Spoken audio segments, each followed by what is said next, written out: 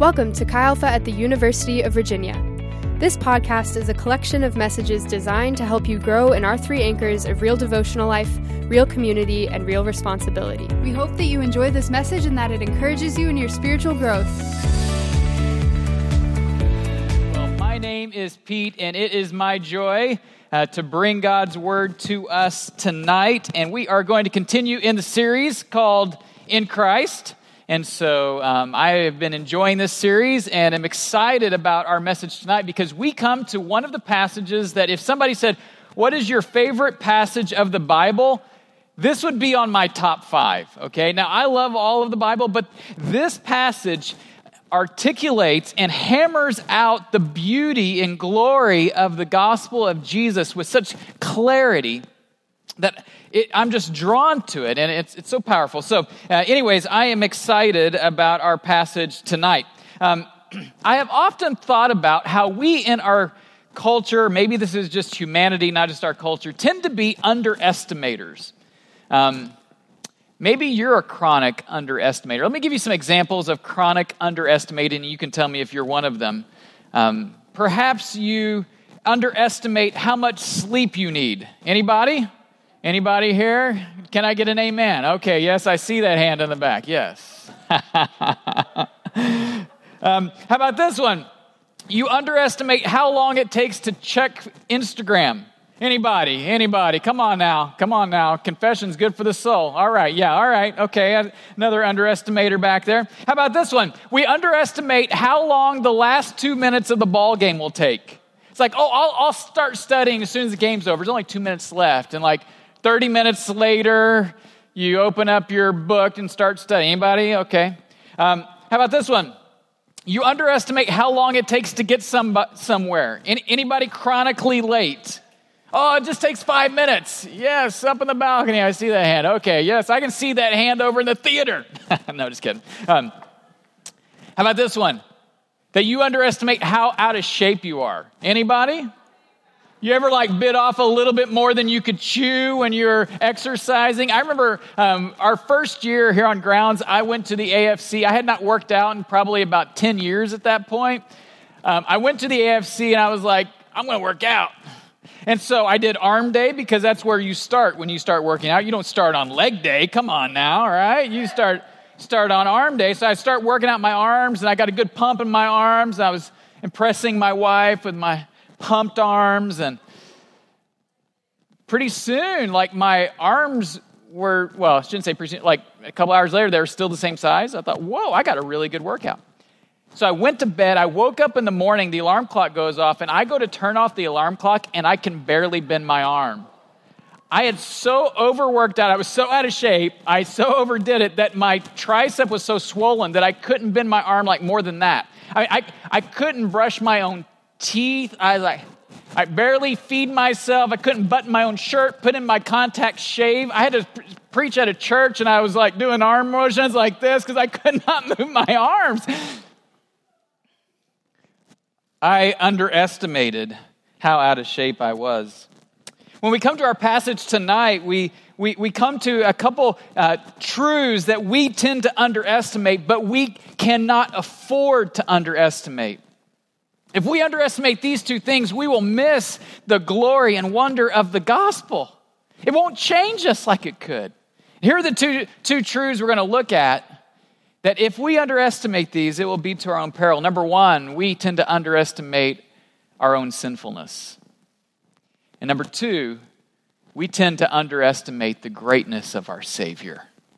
And this passage tonight is going to take us into those truths, and as a result, the gospel will become more transforming to our lives as we dive into these. So open up your Bibles to Ephesians chapter 2. We're going to be in verses 1 through 10.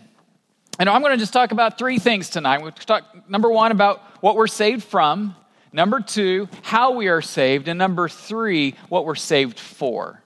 Anybody want to know those things? What we're saved from, how we are saved, and what we're saved for. So I'm going to start in verse 1 of chapter 2, and here's what it says. As for you, that means you, wherever you're at, as for you, you were dead in your transgressions and sins, in which you used to live when you followed the ways of this world, of the ruler of the kingdom of the air, the Spirit who is now at work in those who are disobedient. All of us also lived among them at one time, gratifying the cravings of our flesh and following its desires and thoughts. Like the rest, we were by nature deserving of wrath. Okay, let's stop there for just a second. It's like Paul says, we got to deal with the bad news before we can understand the good news. And so it's like he takes us up to the edge of a cesspool, a deep, dark cesspool of depravity. And he says, I want you to look into the cesspool and see what Jesus has saved you from. Because this is what you were in before you met Jesus. This is where you were. And so he outlines what was in our sinfulness, the depravity of our sinfulness. And the first thing he says is this: you were dead. You were spiritually dead and unresponsive to God.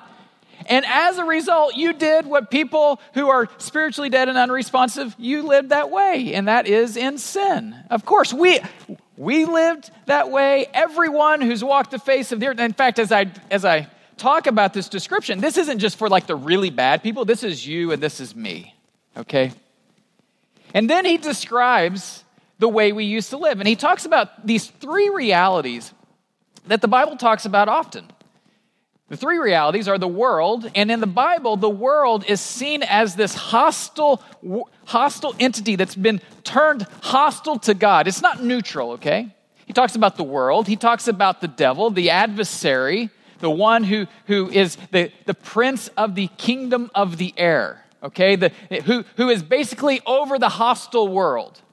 And then he talks about the flesh. And in the Bible, we get how we as Christians are supposed to interact with these three hostile realities. With the world, Paul tells us in Romans 12:2, do not conform to the pattern of this world, but be transformed by the renewing of your mind. So do not conform to the pattern of this world. With the devil, we're told this: resist the devil and he'll flee in James 4. And so you need to resist him. And then we find with our flesh, we're told this: to crucify the flesh. Well, what does that mean? It means that the sinful desires that are bound up in your flesh, to crucify those and live in the Spirit is what it says. Galatians 5. Okay, so that's what we know. And now let's see how we lived before Christ. It says this in verse 2, in which you used to live when you followed the ways of the world. In other words, we were told not to conform to the pattern of this world. But guess what we do in our sinful state? What do? We conform to the pattern of this world. This entity that is hostile to God.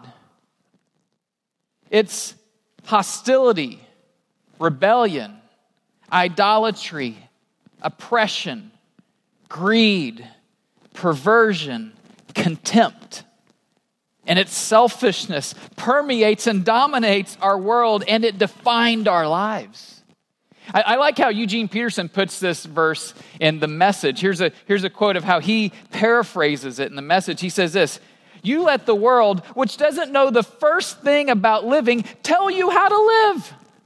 In other words, you are just floating with the stream of the world, with all of its hostilities, with all of its oppression, with all of its perversion, with all of its it's hostility, and you're just floating along with it. So instead of being transformed, we were conformed. And then it keeps on going, and it says this: not only did you follow the ways of this world, and of the ruler of the kingdom of the air, the spirit who is now at work in those who are disobedient. And so instead of resisting the devil, what did we do? We submitted to his work. We submitted to him. Okay, you're like, wait a second, did I submit to his work? Here's the point. He says he's the ruler of the kingdom of the air. In other words, the world that is bent in hostility against God. He's the one behind the strings, or behind the scene, pulling the strings, manipulating, setting the trends. And you were a good soldier, and you marched according to those trends, and you went in the direction he wanted you to go. You were actually doing his will. And as a result, you're a good soldier. And so rather than resisting, you submitted to it. And then finally, in verse 3, it says that all of us, and it means you, it means me, all of us lived among them at one time. Then listen to this description: gratifying the cravings of our flesh and following its desires and thoughts. Instead of crucifying our flesh, what did we do? We indulged it. Instead of living by the Spirit, no, we lived by the flesh and we just indulged it. We indulged all of that our sinful nature would draw us to: our selfishness, our greed, our lust, our pride, our anger, our jealousy, our envy, our contempt for others, and more. And so Paul says, when you look into the cesspool of your depravity and your sinfulness, these are the things that were driving your lives: the world and its hostilities, the hostilities of the evil one, and the hostilities of your own sinful nature. These are what were defining your lives, the cravings of the flesh. And so he gives one final cumulative statement of our state. He says this: like the rest, we were by nature deserving of wrath. In other words, what did we deserve? If we get what we deserve judgment, he says. As I was preparing for this, I was reminded of a quote by Somerset Maugham that I read years ago. And he said this. He said, if I were to write down every thought I've ever thought, or every deed that I've ever done, men would call me a monster of depravity. And I thought, I wonder who tonight who is listening to this would willingly let me put every thought you've ever thought and every deed you've ever done up on PowerPoint tonight for us all to enjoy. All of us would cower behind that reality because we know that we truly are depraved people in desperate need of a Savior. That is the bad news. Here's the first thing. We tend to underestimate our sin. I have a question for you. Do you tend to underestimate the depth of your sinfulness? We all need saved, and yet we tend to underestimate just how sinful we are. Well, the good news is that's not where the passage ends. So let's keep reading. Let's hop into verse 4. Let's see how God responds to our depravity. It says this: but because of his great love for us, God, who is rich in mercy, made us alive with Christ even when we were dead in transgressions. It is by grace you have been saved, and God raised us up with Christ and seated us with him in the heavenly realms in Christ Jesus, in order that in the coming ages he might show the incomparable riches of his grace expressed in his kindness to us in Christ Jesus. Wow. How did he respond to our depravity? Did he give us what we deserve? No. Let me give you the words that describe the response that God gave us. Well, first of all, the first words are this. I love how the ESV says, but God. Right? This is where you were, but God. But God, it changed the whole scene. How did he change it? How did he respond to us? Here are the phrases that are used: rich in mercy, great love, incomparable riches of grace expressed in his kindness. How did he respond?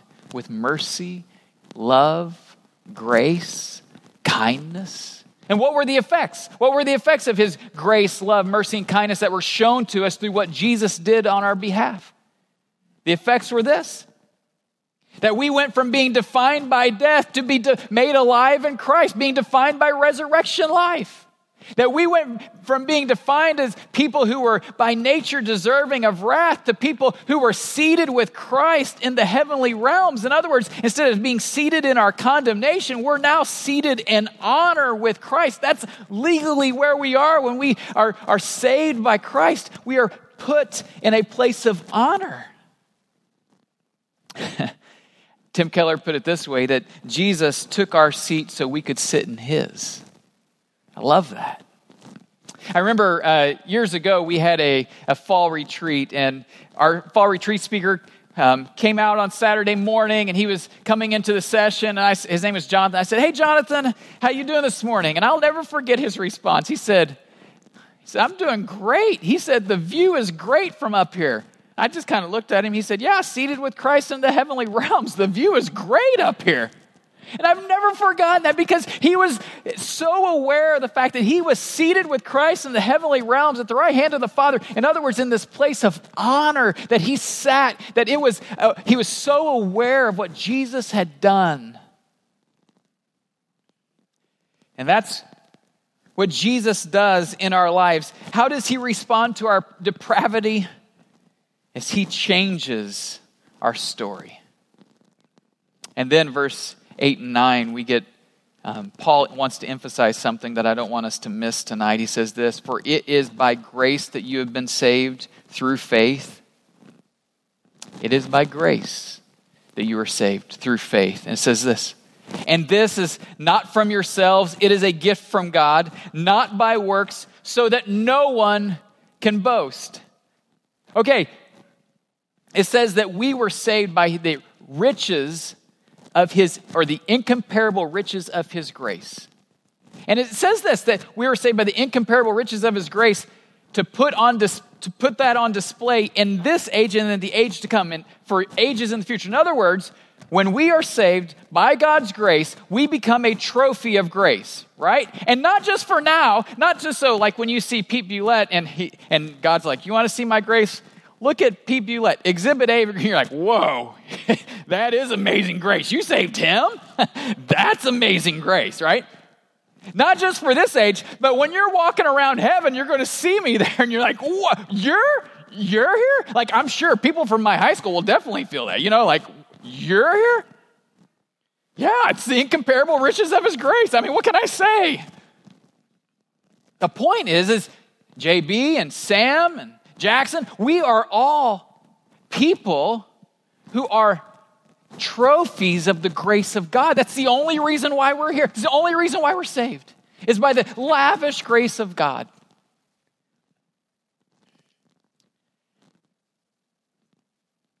That means this: no one can boast. No one's going to be in heaven bragging. Let me put it this way. The person who is saved on their deathbed will be there by the sheer grace of God. The person who gave their life on the mission field will be there by the sheer grace of God. The incomparable riches of his grace. That's the only reason why they're going to be there.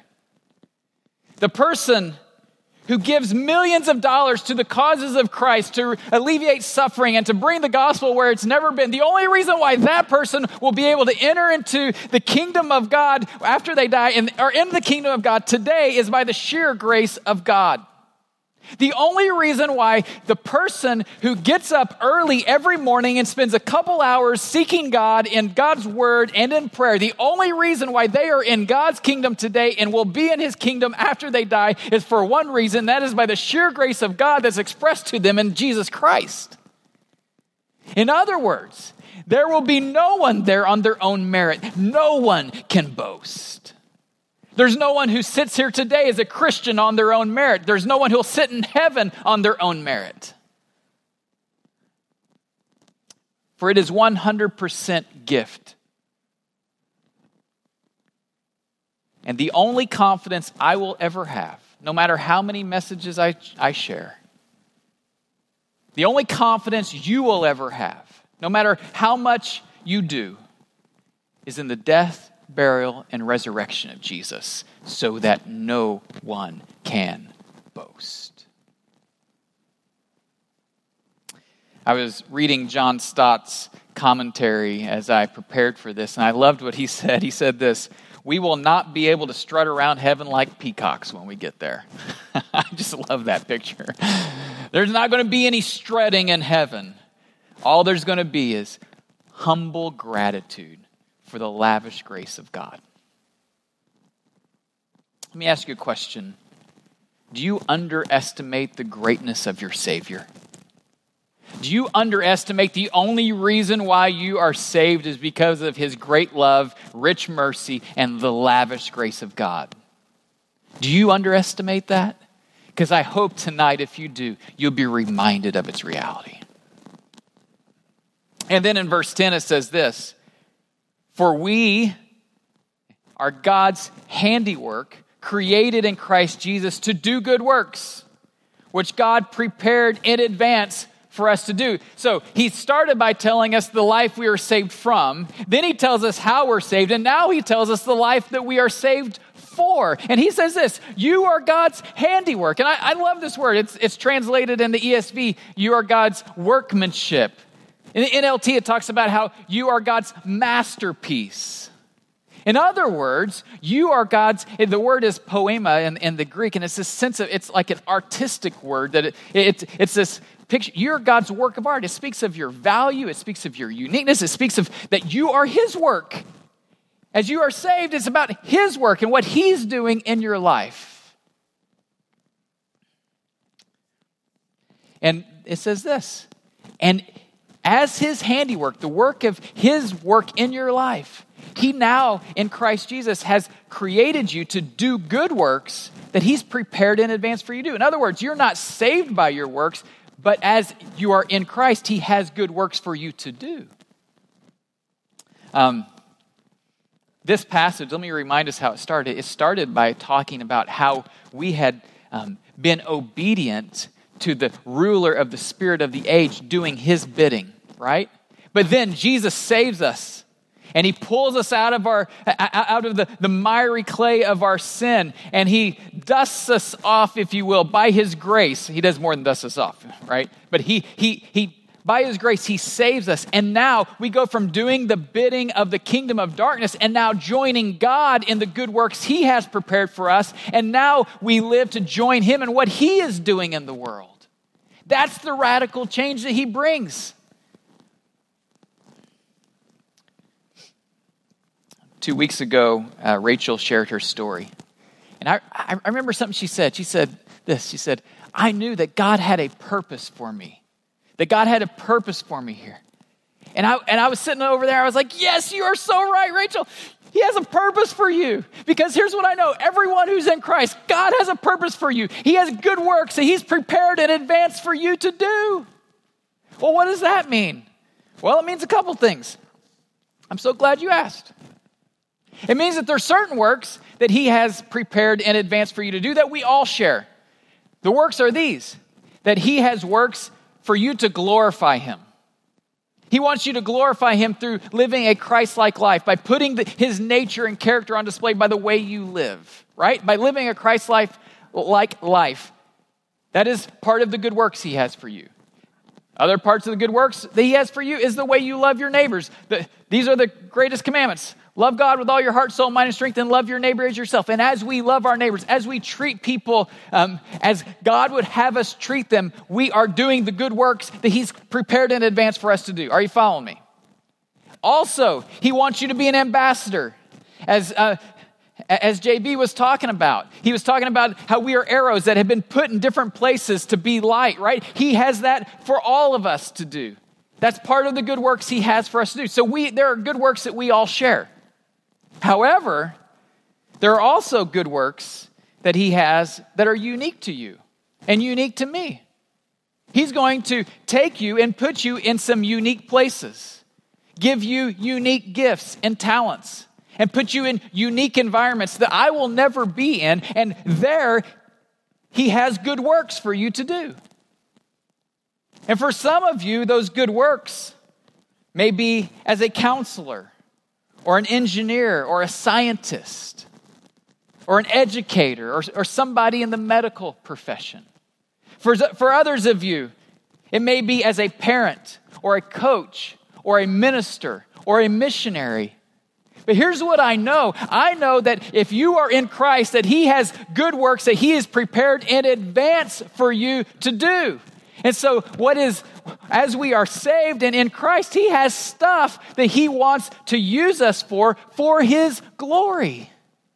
And he takes us from those who are doing the bidding of the kingdom of darkness, and he pulls us out and he says, now your life can be defined by purposes that I have for you, created in advance for you to do. I have a question for you. Do you underestimate the good works that God has for you? You personally. Many of them are shared with everybody around you, and there may be some that are unique to you, that he's prepared in advance for you. I want to close by just sharing a metaphor. Recently, my family watched a show on Netflix called Blown Away. I don't know if you guys have ever heard of that show. It's a show about glass blowing. Ever since I was a little kid, I loved glass blowing. I don't know, it's just one of the coolest things to me. I don't know, I've just always been fascinated. So when I saw there was a show, I'm like, we're watching the show. And so my family really enjoyed watching the show. But here's what they would do. They would get a challenge at the beginning of the day. There'd be like 8 glass blowers, and they would have a challenge, and they would take these sticks of glass, ordinary sticks of glass, and then they would take those sticks of glass, they would put it in the furnace, it would soften, and they would create something beautiful. And not just something beautiful, but oftentimes something functional at the end as well. And what they created represented their skill and represented the goodness of their craft. And as I was writing this message, I couldn't help but think how the Bible says in this verse that you are God's handiwork. You are a piece of his craftsmanship. And he finds us in the depravity of our sin. And he says, I'll use that. And he takes us. And he immerses us into the furnace of his great love, rich mercy, incomparable riches of his grace, into the furnace of his kindness. And he pulls us out. And he pulls us out as a trophy of his grace. And not just a trophy of his grace. Yeah, you're going to always be exhibit A of the incomparable riches of the mercies of God. I mean, for the rest of your life, into eternity, you're going to be an exhibit, a trophy of his grace. But not just that. It's a trophy with function that he has crafted in a very unique way, in a beautiful way, that you can then live out the good works that he has prepared in advance for you to do. Sculpted by his hands as his handiwork to reflect his grace and do good works. That is the beauty of the gospel. So as we close, I'm just going to re-ask the questions I've asked earlier. Do you tend to underestimate the depth of your sinfulness? Because we all needed saved, and we cannot underestimate the depth of our depravity. Secondly, do you underestimate the greatness of your Savior? Is he rich in mercy, great in love? Is his grace incomparable in riches? And his kindness to you. I will tell you this. In the kingdom of God, there is no one, yet no one who can strut. There's only one posture in God's kingdom, both here and into eternity. And that's a posture of humility. Because we all entered the same way by his lavish grace. And then finally, do you tend to underestimate the purposes that he has for you? The good works he's prepared in advance for you to do.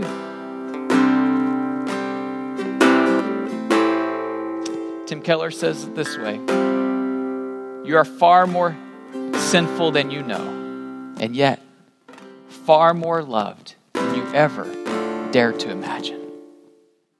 For some of you, tonight is your night to accept Jesus as your Savior and let this passage become your story. This is your night. So I would like to pray. If this is you, I want to invite you to do a very simple thing. Open your heart to the grace of God. It says that we access that grace through faith. In other words, we put our trust in Him. We turn away from our flesh and we turn towards Him and put our trust in Him. If that is you tonight, will you pray with me this prayer? Very simple prayer. Lord, as we are confronted with our sinfulness, we repent. And we turn from the depravity of the world, from the depravity of the evil one, the depravity of our flesh. And we turn towards you, towards your great mercy. We turn towards your rich love and the riches of your grace and your kindness. We place our trust in you, Jesus. We ask, Lord, that you would save us. Make us new, your handiwork, so we can live out the good work that you've prepared in advance for us to do. In Jesus' name, amen. Let's stand as we close. And as trophies of God's grace, one of the good works that He's prepared in advance for us to do is to worship Him. Let's close in worship as we celebrate these truths. May we not underestimate the depth of our sinfulness. May we not underestimate the greatness of our Savior. And may we not underestimate the good works that He has prepared in advance for us to do. We are far more sinful than we know, and yet far more loved than we ever dare to imagine. Isn't that good news? That is life-transforming truth. Well, trophies of grace, let's close with a benediction. May God bless you and keep you.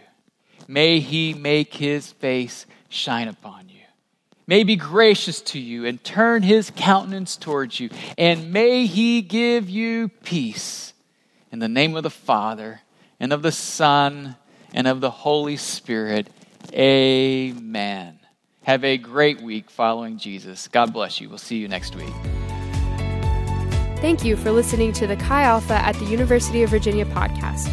For more information, you can visit our website, xaatuva.com.